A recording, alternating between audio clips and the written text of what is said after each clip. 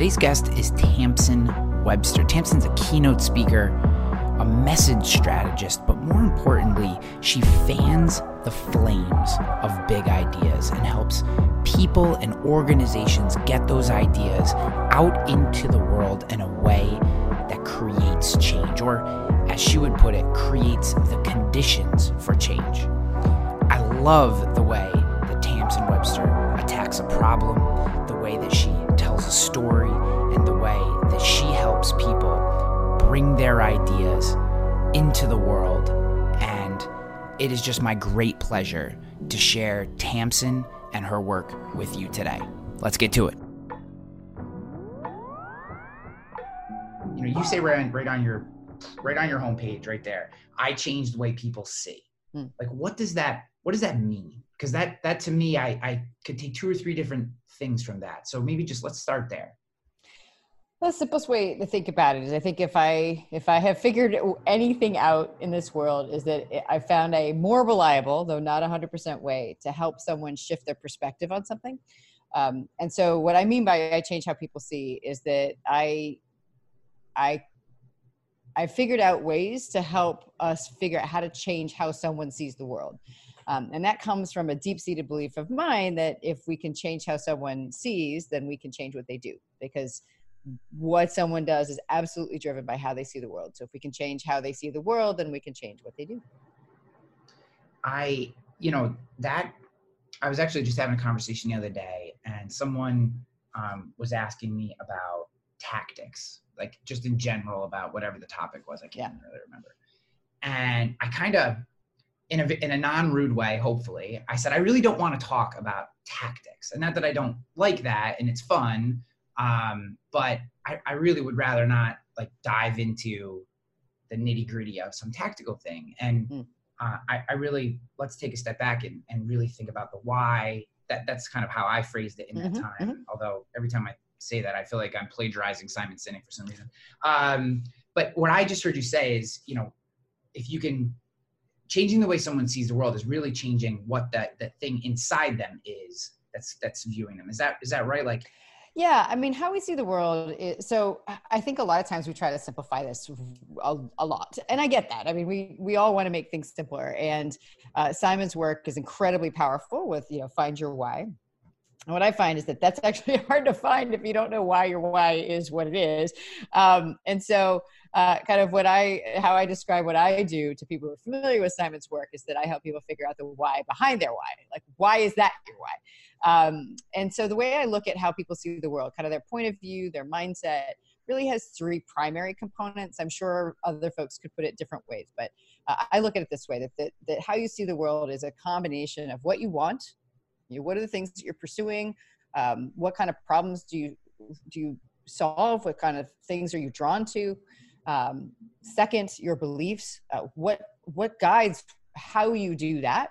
What are the thoughts and the things that you have in play that really control and guide and are your kind of North Star when you decide how are you going to pursue what you want? And then the third piece is the perspective that we take. Like, just what are you focusing on as you're trying to pursue those things based on what you believe? Where does your focus tend to go? So for instance, I know that I have like a moth to the flame. I'm drawn to gaps, right? I'm drawn to particularly kind of gap between potential and reality. But I know that if I'm looking at any particular situation, that's what I'm always looking for. The perspective I'm looking for is what aren't we seeing? Where's the gap between where we are and where we want to be? And I think everybody has that. And so when we talk about how people see and what creates your why, my experience has been that it really is this fairly unique combination of what people want, what they believe, and the perspectives that they're taking on both. Why do you think, in many instances when that gap, it feels like that gap is created because I have a want, or that may be over here, but my perspective doesn't align with what I think that I want?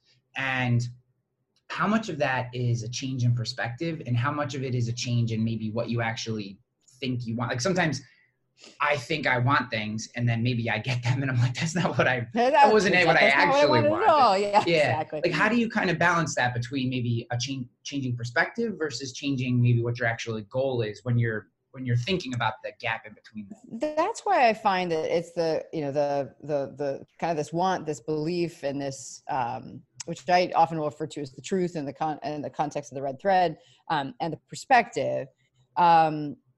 That's why that 3 is so powerful, that combination of 3, because what will happen is, of those 3, here's the important thing to know, that the wants and the beliefs are the hardest to change. Like, those are the ones that are really kind of the lodestones of who we are, what we want, what we believe. That those it's not that those things don't change over time, but they're typically much, much slower to change over time. Perspectives, for whatever reason, we don't tie those as deeply to our identity, and so those are a lot easier to change. Now, to your question about, well, what happens when, maybe it isn't, how do I know whether it's just the perspective or the want? That's really where the belief comes in, because the real test is if you can put your want and your belief up against each other and they're still saying go forward, then what that usually does is force a change in how you're looking at something.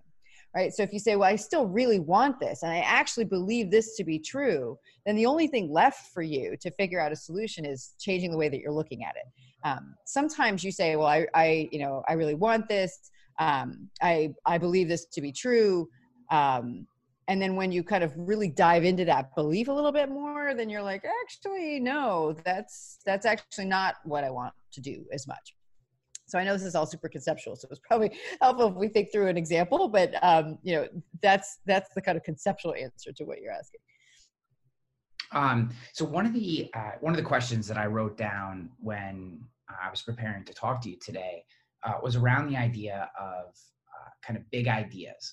And one of the things that if I were doing kind of an introspective analysis of myself is, I feel like, maybe I've never had a big idea, or I had plenty of ideas. I have goals, I guess, for my life. Really, I just like working hard and helping people. I don't know that like someday I want to be on the TED main stage. Like, that sounds cool, but I wouldn't say that that's like a goal that I have written down, even though I'm a speaker. So, and I've also never felt like I've had an idea that was big enough for that platform, if I'm just using this as an example. Yeah. So how do you walk someone through a process where they better understand what their ideas are, and maybe which ideas are actually valuable, or which ideas have the merit that's worth diving deeper into and kind of building up? I love how you're asking that. It really comes to, so value in my view is contextual.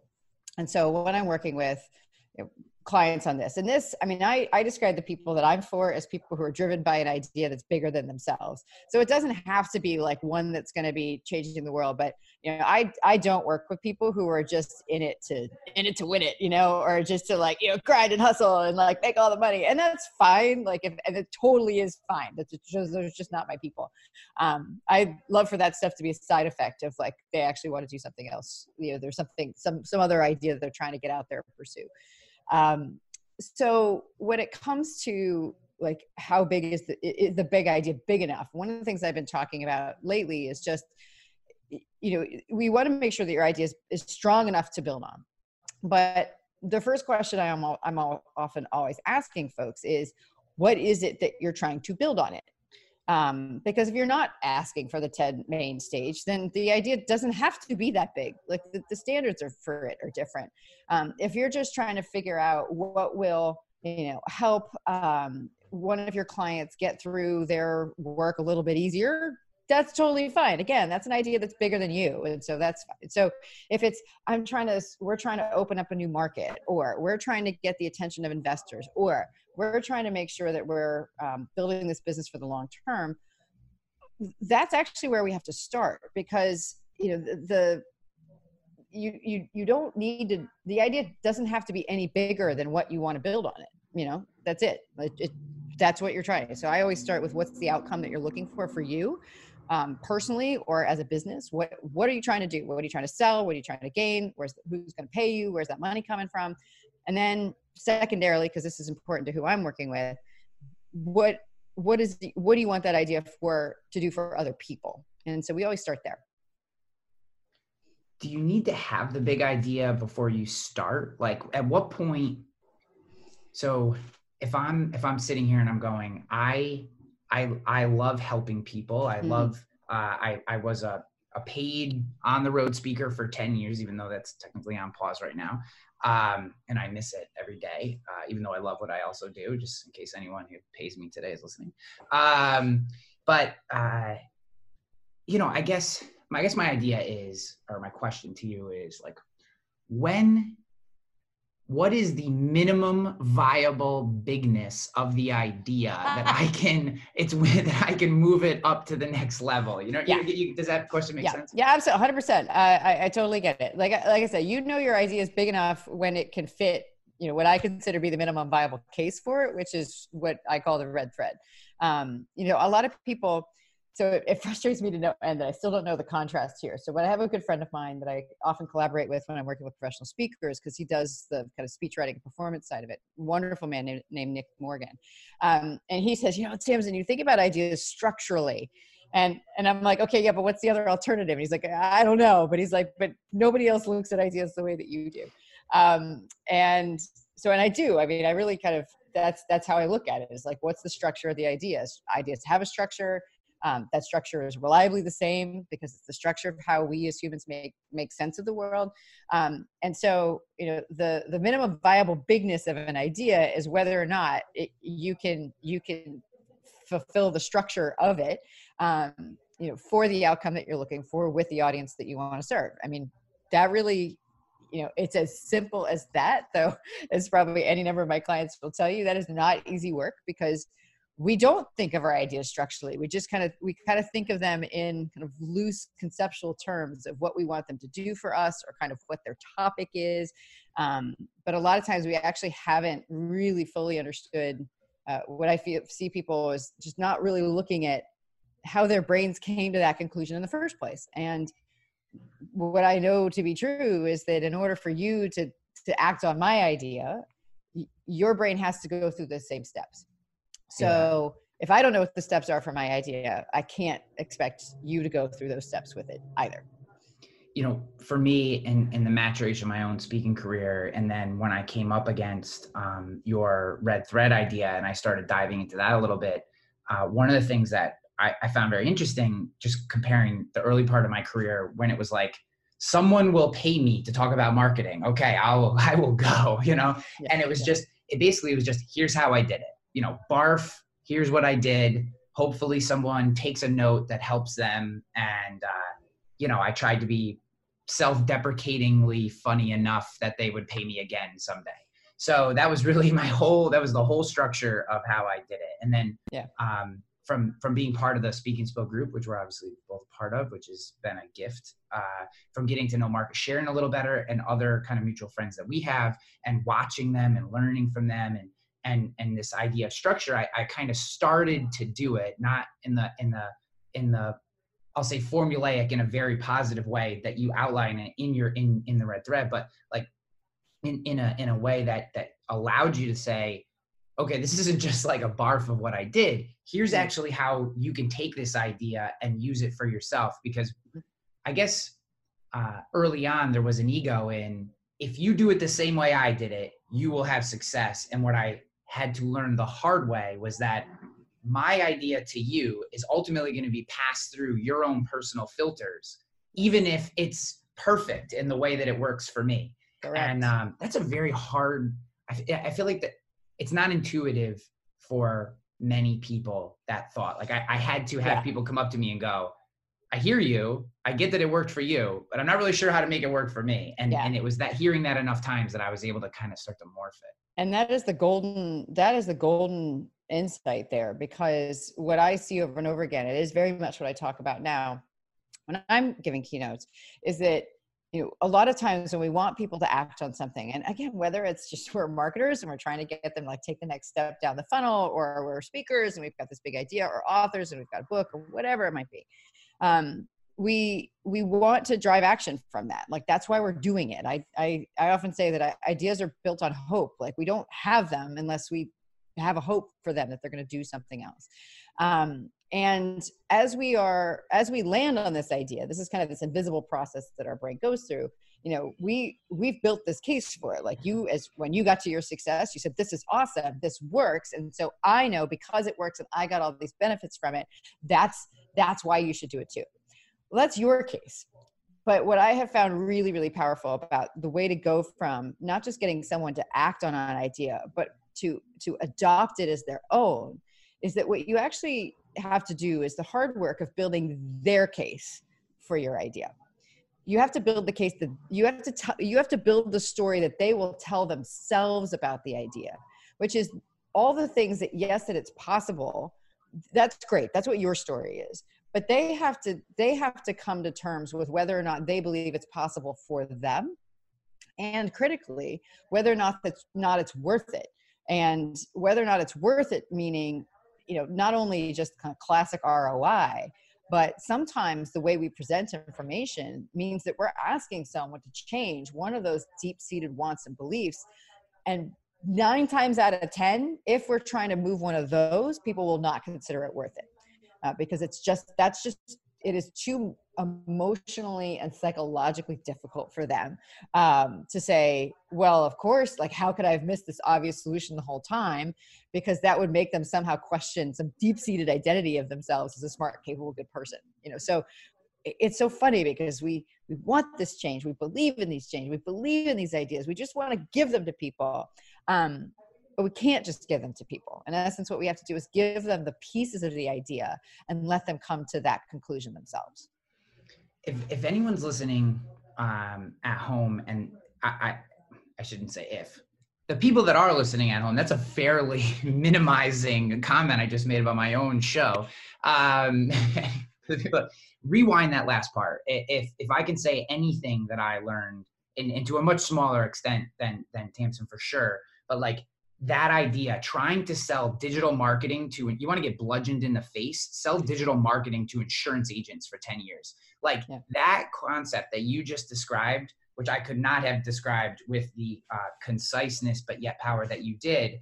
That was for the first 5 years, I was out there going, hey, guy making $400,000 a year, you need to completely change the way you're doing your insurance agency work, because this 27-year-old knows better than you about Facebook. Like, you know, that was a hard lesson, like just getting punched in the face with that lesson over and over and over again. And then finally I turned it. And again, like you said, so I can say from first, at least some hand experience, I've learned that lesson. And that is really powerful. It's like, they're not doing anything wrong because they're sitting in the audience. And that was, I think that's our first instinct, is you're here because you're doing something wrong and I'm going to fix you. And that's just the absolute so dangerous. Yeah. I mean, it does work sometimes. I mean, that's the thing. It does work sometimes. And I think that's where the sexiness of it. And the thing is, it does reliably work in the short term. I mean, you know, that's why, FOMO works. And it's why, raising the stakes works. And it's why making the pain of the status quo exceeding the pain of change works. But from what I've seen, it does not work long term. Yeah. And so if you need backfill, right? You need backfill. I mean, the thing is, like, someone is going to sit there with this choice, and maybe you push them into it, because essentially that's what happened. And then they're going to sit there, and then they're going to have to decide for themselves, well, were they wrong all along? And our brains are just most of the time not wired to let us say yes to that question. Like, we just don't know. Like, and so what happens then is they start to question the decision. That's where buyer's remorse comes in. That happens more than 40% of the time in B2B decision-making, 80 or 90% of the time, depending on what stats you look at for B2C. It happens all the time. And so they'll either question the decision, which gets in the way of loyalty and what gets in the way of retention from a customer standpoint, which we all know is kind of missed opportunity as far as retaining profit. But it also means that the person they're most likely to blame in this equation is you. Like, whoever sold it to them in the first place. And so, this is why over time, sometimes companies see this kind of reduced ability, not just like they start to see churn, but they start to see a degradation in the market of how people look at them well, that's why, because all of a sudden they're like, well, where's a strong foundation that I as a buyer can stand on and feel good about myself about this decision long term. And I think we've just, maybe I don't think it's Pollyanna. I'm sure some people will listen to it and say that it is, but I think we've just got to be more focused on how do we sell for the long term? How do we make sure that people feel confident in their decisions long term? How do they make sure that they feel good about us and what we're telling them and themselves long term? Because that's the only way that they can sustain a long-term change. I could not agree with you more. I don't think there's anything Pollyanna about that whatsoever. And I think there's more people like yourself who need to be talking about this idea of thinking long-term. It's something that I think it's the only way to win. And I also think that there's a pendulum swing back to this mentality, because when digital, and I think I don't want to blame social media, but just the idea of the internet and the fastness, the immediacy of digital in general, I think got people thinking about every aspect of their business as now. I can track now, I can see results now, and it almost created like an anxiety to every single day, every single decision, because everything felt so epic in that moment. And if I know that I have had to work out of that at different times. I've just felt like, oh my God, I wrote this blog post, or I made this decision, or I sold this product, and it wasn't this immediate change. And it doesn't allow you to open your mind up to these larger conversations. And when you see someone who does, you ask yourself, like, man, how are they able to think through this problem? It's like, because they literally took a step back and said, I can let go of today and think about tomorrow, in a week, in a month from now. And even though maybe the immediacy of every moment isn't happening, that activity, what I actually produce on the long term is more valuable. And it's just funny. You are literally the fourth person that I've interviewed in the last 3 weeks who's made it a point to bring up this idea of long term. And I think, one, I like to believe it's the quality of the guests that I bring on the show. The other side of it is age too. I think it's just I think people who are really thinking deeply about business today are thinking like you are. And that I feel like it's very meaningful. I think we need to shout it from the rooftops as much as we possibly can. Yeah, I mean, very, very often efficiency in the short term leads to inefficiency in the long term, right? So if you're optimizing right now, right? It's like you are actually missing out in a lot of ways on potential opportunities in the long term, because long term is by definition inefficient, right? Like it is by definition inefficient. And yet the things that typically businesses care about long-term: retention, profit margin, sustained revenue. Those are things that are reliant on a long-term focus with an excellent short-term execution. And that's what we're getting wrong, is that if your focus and your execution are both on short-term, then you can never execute on the long-term.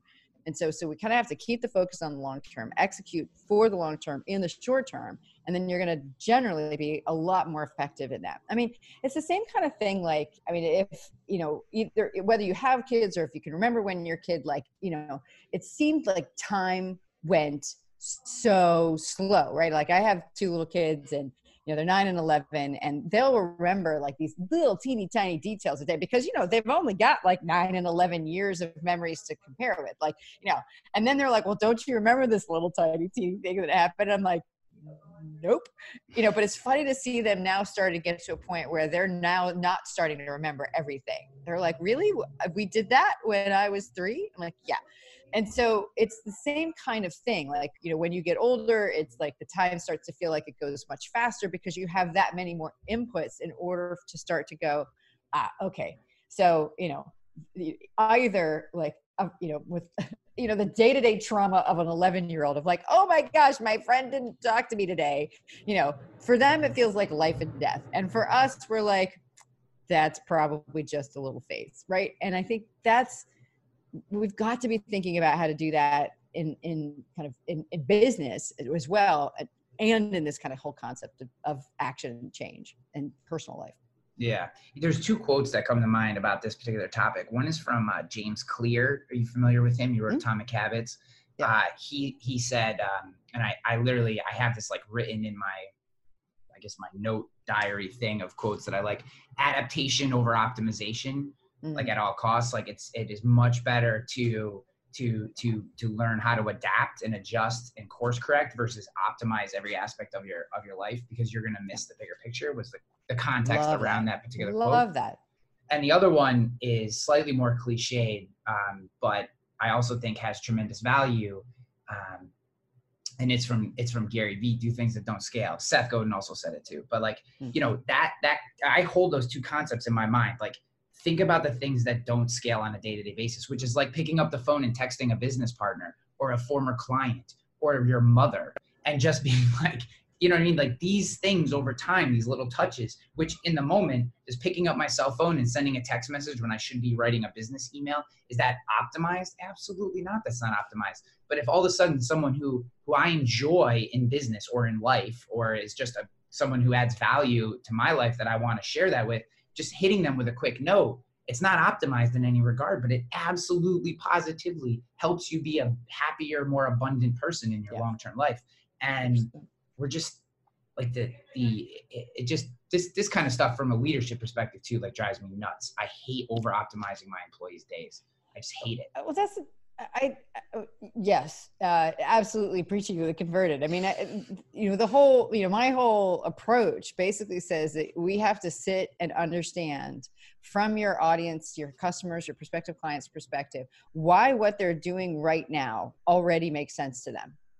Because they would not continue to do it if it did not make sense to them at some level. They wouldn't. And, you know, I said something in my newsletter last week where I said there's no such thing as doing nothing. There really isn't, because nothing, quote unquote, is simply doing what you've already been doing. And so that's the thing. People don't just stop doing something. Like nature abhors a vacuum. And which I think is why, you know, 21% of the time, I think is Miller Hyman's research that says that 21% of the time, in B2B decisions at least, that people go with the status quo rather than anything else. So, you know, they don't go with your competitor. They do nothing, like nothing. And so we have to sit there and go, why would they already be doing what they're doing? And that is a very inefficient process. And yet, once you unlock why it is that your clients and customers believe that they're current, that the status quo is the best way to solve a problem or achieve a goal, only then can you understand the path to shifting the perspective that will lead them to do something different. Because you can't change the way someone sees if you don't fully understand how they're looking at the world right now. You won't. You can't. You can. And by the way, they're not going to listen to you until they understand that you understand their perspective 100% and respect it. That's super key. And that's what I don't see enough of in marketing and sales messaging in particular, is respecting someone's current view. You don't have to agree with it, but you do have to understand that the vast majority of people out there are smart, capable, and good. They are. And even if you don't believe they are, they believe they are. And even if you don't think that they believe they do, they want to be seen as that. And so no matter what, you can use that as just a guiding star to just say, okay, let's start from the assumption that people are already smart, capable, and good. Why are they doing what they're doing right now? And given how they look at the world, why would they convince themselves that this other thing that I'm suggesting to them would make even more sense than the thing that they're doing right now? Telling someone they're stupid doesn't get them to buy twice. Oh my God. No. Exactly. Right? Once, maybe. Twice. Nope. But after, when you tell them they're stupid again, they just chose you. They're not going to buy you again. Like that's just, you know, that's always, well, whatever. I again, now I'm the converted on that message. I can 100% but it's interesting agree to me. with you. Yeah. I mean, it's just interesting to me because now we're starting to see the research coming out about the Challenger sales methodology, for instance. It's starting to say, well, actually it doesn't work all the time. Well, no kidding, Sherlock. Yeah. Because actually what they're finding, the research is showing that it's good for unseating an incumbent. But once you're there, you have to change your approach entirely, you're not challenging them anymore. Because as you just said, like you continue to challenge them. It's like, at what point are they going to feel like they made the right decision? Like some point you have to go, okay, you're with us now. Let's now make sense of this situation. Gartner just put some really great research about this. How can I help you feel confident about this decision? Not confident in me, the person who's telling you, confident in you that you made the right decision and that you're capable of carrying it out. Like that's what our goal should be. There's one piece of what you had said that I would just like you to dive into a little more, just from whatever thoughts you have on it. You said you have to put yourself in the mindset to respect and understand their current state. I feel like that is an incredibly difficult thing for many people to do, and maybe something that doesn't even come intuitive. Like you may say, okay, I understand that you are in this current state, but having respect for the fact that they made a decision to put themselves in that state, even if you don't believe it's where they should be. Like, can you just talk a little bit more about that? I think that is so incredibly, I think it's a nuance to this process that is crucial that some people might just skip over. And if you could just talk a little bit more about that. Sure. And there's all sorts of different ways. I'm trying to figure out, like, my brain is like, which way to like grab onto it. Yeah. I mean, I think that there's an official name for it. It's called radical empathy, which I think would scare a lot of business people off. So I don't often like call it that. And I found out that was the name for it after I had already been arguing for it. So it's like, I always love it when I find that there's an official name for something. I was just like, this seems like a good idea. And people are like, yes, actually this works. And there was a lot of really interesting research studies that were done about how people become open to change. And they don't become open to change until they feel like their current view is not only understood, but also respected. Like that's the thing. And so you're right. It's a very difficult thing for people to do, not because people are not, empathic or empathetic to begin with. I mean, I believe empathy is a skill. I believe anybody can move the needle on that. I think that in a lot of ways, the process that I work through with clients is a way to help them develop that skill. But the thing is that we suffer from, all of us suffer from the curse of knowledge, right? Like once we have decided that an idea is a great idea, we forget that the fact that there was a time when we didn't think it was a great idea either. Like we didn't either know about it or we hadn't been convinced yet. And that's just how our brains work. Like it's nobody's fault, but it's just like once you've become an expert, once you've reached the decision about something, it's absolutely right to you. So here, it's the way I often describe it is that we're not, based on how our brains work and how we make decisions, we don't do what's right, even though that's what we believe we do. We believe that what we do is right, but that we choose to do the right thing to do. But what actually is happening in our brain is that our brains are constantly telling us stories, so that makes it so that it decides that the things that we are doing are right by definition because we are doing them. Like that's the story that our brain is telling us. And so, as you said, like people don't like to be, people don't like to be wrong. They don't like to feel stupid. They really, really don't. Like this is a deep, deep set human need.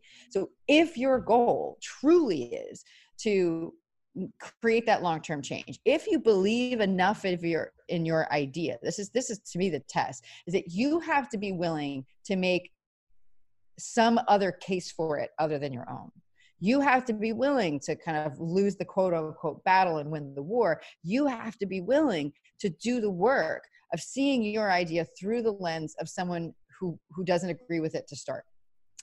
And so, it sounds like that could be difficult for some folks, but I mean, I really have found that there's a way that you can kind of slowly go through and ask, a series of questions that just help people start to go, oh, well, yeah, okay. Like I get why they would do that. Because it really comes down to perspective. What do these people want? Like, what do they say they want? Because you can't solve a problem. You can't solve the problem they have until you solve the problem they say they have. Like you have to start there. So what problem do they say they have? Now, that your thing is potentially an answer to that problem they say they have. So what are they doing now? And not just what are they doing now, but why are they doing that thing now? Like, what perspective are they taking? What are they focusing on? Why is it that in there, as they, when they go looking for that answer to that question, why is it that they're focusing on X rather than Y? Why are they doing that? And you have to take off the table the fact that they're stupid or ignorant or crazy. No, you have to do the work of assuming that there is a good, positive, intelligent, sane person behind that decision. Why would they do that? What are they looking at? Why do they believe that's the right decision?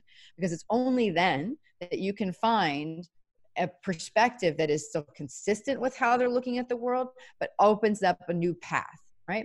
So you can say, even just something as simple as like, if you're trying to, someone's like, how can we get more productivity with our team? You can say, okay, well, to the point, to the conversation, Brian, you and I have been having is, a lot of times we focus on efficiency. We want productivity, so we're going to focus efficiency. We like quicker, faster, better, whatever. And so if we can say, yep, all right, in pursuit of productivity, you're focusing on efficiency, right? Yes. Okay. Well, there's also this other piece of efficiency, would you say, which is effectiveness, right? Which is really also what we're trying to get with productivity, right? Wouldn't you agree? Well, yeah. Okay. So we want to make sure we get efficiency and effectiveness, right? So that now you see what we've just done is we've introduced, we've named their problem. We've accurately assessed what part of what they're looking at for it. We've introduced something else that's consistent with what they're doing that actually is a way to is part of what they're looking for originally. And then you kind of seal the deal with something that they are already believe or likely to believe, which is, for instance, most people would agree that haste makes waste. So why isn't that also true with productivity if we're just focusing on efficiency? Right now, you wouldn't say that to them that way, but that's the way you get to it. You say, well, wouldn't it make sense if haste makes waste, that we want to make sure that we are then planning effectiveness into our efficiency practice? We want to make sure that we don't lose that, right? Right. Great. Well, let's talk about how you can do that. And here's how we can help. You see how you've done that? We've had that conversation now where at no point did we make them wrong. And to me, that's just deeply important. And it is possible to kind of just start to do that work. It's not always easy, particularly in the beginning. It's really important sometimes to have outside views on that. But you can even do that with somebody new on your team, right? It doesn't have to be an outside person, but it could be somebody who's just hasn't fully succumbed to the curse of knowledge yet. Man, I'm glad you use your skills for good and not evil, because I'm going to be buying either way. It's dangerous. All right. So I want to be respectful of your time, but there is one more topic that I want to dive into, because anytime I have a speaker on the show, being that this is my favorite topic to talk about in business, I just want to talk a little bit about, for anyone, you are a producer of TEDx. Which TEDx event do you? So I have moved from being, so I used to be the executive producer of TEDx Cambridge, which is actually the oldest locally organized TED Talk event in the country. I am now the idea strategist. So I wanted to focus my role on making sure the ideas were strong enough to build these talks on. So that's what I do now. Awesome. And so talk to me a little bit about just, I think a lot of people see TEDx or see TED in general, the style. We don't have to go just into TED, but I guess what I'm super interested in, I have never done a TED Talk or any, but I have done shorter talks, mostly because they push me off the stage or they're throwing things at me. So I'm just running. That's how what I would be interested in, and just for the audience at home as a way to kind of wrap up our conversation, I'd be super interested in just talking a little bit about the dynamic between maybe the traditional hour-long keynote where you go up and you do your thing. I think everyone's fairly familiar, versus taking maybe that same topic and how you would morph it, adjust it to be, a 15, 18, 20-minute talk versus that hour-long, and just, how you do it, what that means to you and that kind of thing. The hardest thing to do, it's not impossible, but I highly recommend against it, is trying to cut down an existing keynote to fit in that amount of time. You just can't. And really without deep emotional pain. So I typically recommend what I call zero-based talk building, which is like build it back up from the ground. But here's why. Because most of the time when people are trying to figure out, well, how do I, what would my TEDx talk or my TED style talk be? They're really focused on the time. rather than on the content that they could get and they could actually fit in that time. And I don't mean like, all right, they do the math of like 15 minutes equals I speak at 190 words a minute so I can like have a talk. No. That's not what I mean. Because people can only move so far in the time that you have. And what I mean by that is you can only move people mentally so far in the time that you have. You know, the more time that you have with someone, the more that more distance they can mentally cover. And I'm doing this in my mind because my mental model for it is a baseball diamond. So I want, you and your listeners to think that home plate, right, which is where you want people to go, like that's where you score. That's the big change that you're asking for, right? That's the kind of big change that you're asking for. And I like it's a simplified way, but I want you to think of like that you can kind of divide the audience around those spaces. I'm going to try to do it so that you can look at it around those spaces, kind of in 3 clumps, right? So you've got a group of the audience that's sitting and on first base, which is they are unaware of the real problem that's getting in their way, and they're unaware of the solution, of the real solution that your idea really represents, right? So that's group 1. So let's say, if I'm talking about my own stuff, people are just asking questions like, how do I build a good TEDx talk? Unaware of the big problem, unaware of the actual solution, that kind of thing. Now, on second base are people who start to be aware of the kind of underlying problem, but they're still kind of unaware of the solution, which is, okay, I know that there's something that needs to be present about my idea, right? That there needs to be something fundamentally different about my idea, but I'm not really sure what the solution is yet, right? And then the third base folks are the folks that are both aware of the problem and aware of the solution, and they're basically just trying to say, bring me home. I know that I need to figure out that I need to move my idea needs to move people mentally a short distance. And I just want to know specifically how to do that. What are the tactics I can put into play, and how do you do that? And so I set all that up because even in a keynote, it's unlikely to get someone from first all the way home. Very unlikely. Even in a keynote, because that means you have to introduce them to the real problem, you have to introduce them to the high level solution, and you have to give them all the tactics so they walk out that door actually able to do it. That's unlikely. It's much more likely from, let's say, a keynote workshop combination or a 3-day program or something like that. So made that mistake quite a few times. Yeah, and even when I'm working with someone just on a keynote, I basically say, which base runner do you want to talk to, and how far can we bring them home, right? Like, because what's it going to take to bring them home?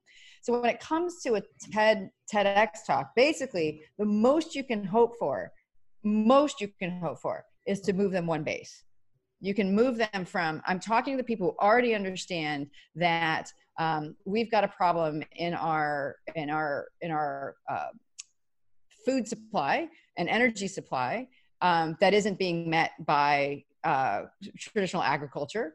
I see that there's some solution potentially in marine farming, but I don't know how do we do that? Like, that's a second base question. You can get them to third base by saying specifically, this is how we're going to solve the problem of effective marine farming in order to solve this other problem. Does that help? Because it really is just move them this like one little piece. You can make them kind of move from unaware of both the problem and solution to being aware of the deeper problem. That's what I call a why style talk. You can make them, if they're already aware of the deeper problem but unaware of the high level solution, you can kind of move them that. That's what I call a what now style talk. And then if they're aware of the problem, the kind of real problem and the real solution as you're putting it, then to get them home, that's what I call a how style talk.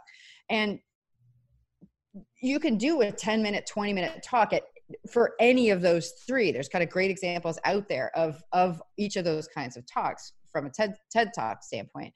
But that's the understanding, is that you can only move them. You just can't move them more than one base. Like, so you have to choose which base that you're moving. Which is your favorite? What's my favorite? Oh God. What's your favorite style? If someone said, here, you get to choose one of those bases to move people from, I'm definitely a second base person. I love the what now talks. I love people who kind of already sense that there's, what the nature of the problem is, not fully, because that way I still get to introduce like a new frame on a problem that they haven't thought about before. And I like giving people kind of a high level direction of the kind of things they need to do differently.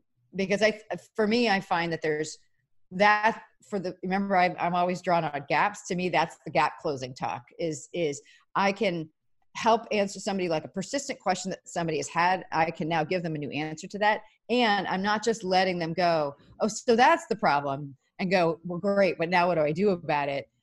A what now style talk in my mind usually gives people, just starts to give them enough toeholds so they could start to figure it out on their own if they want. But if I'm working with a business or with a company or with an individual on like their whole speaking platform, I make sure that we actually have talks that cover all three.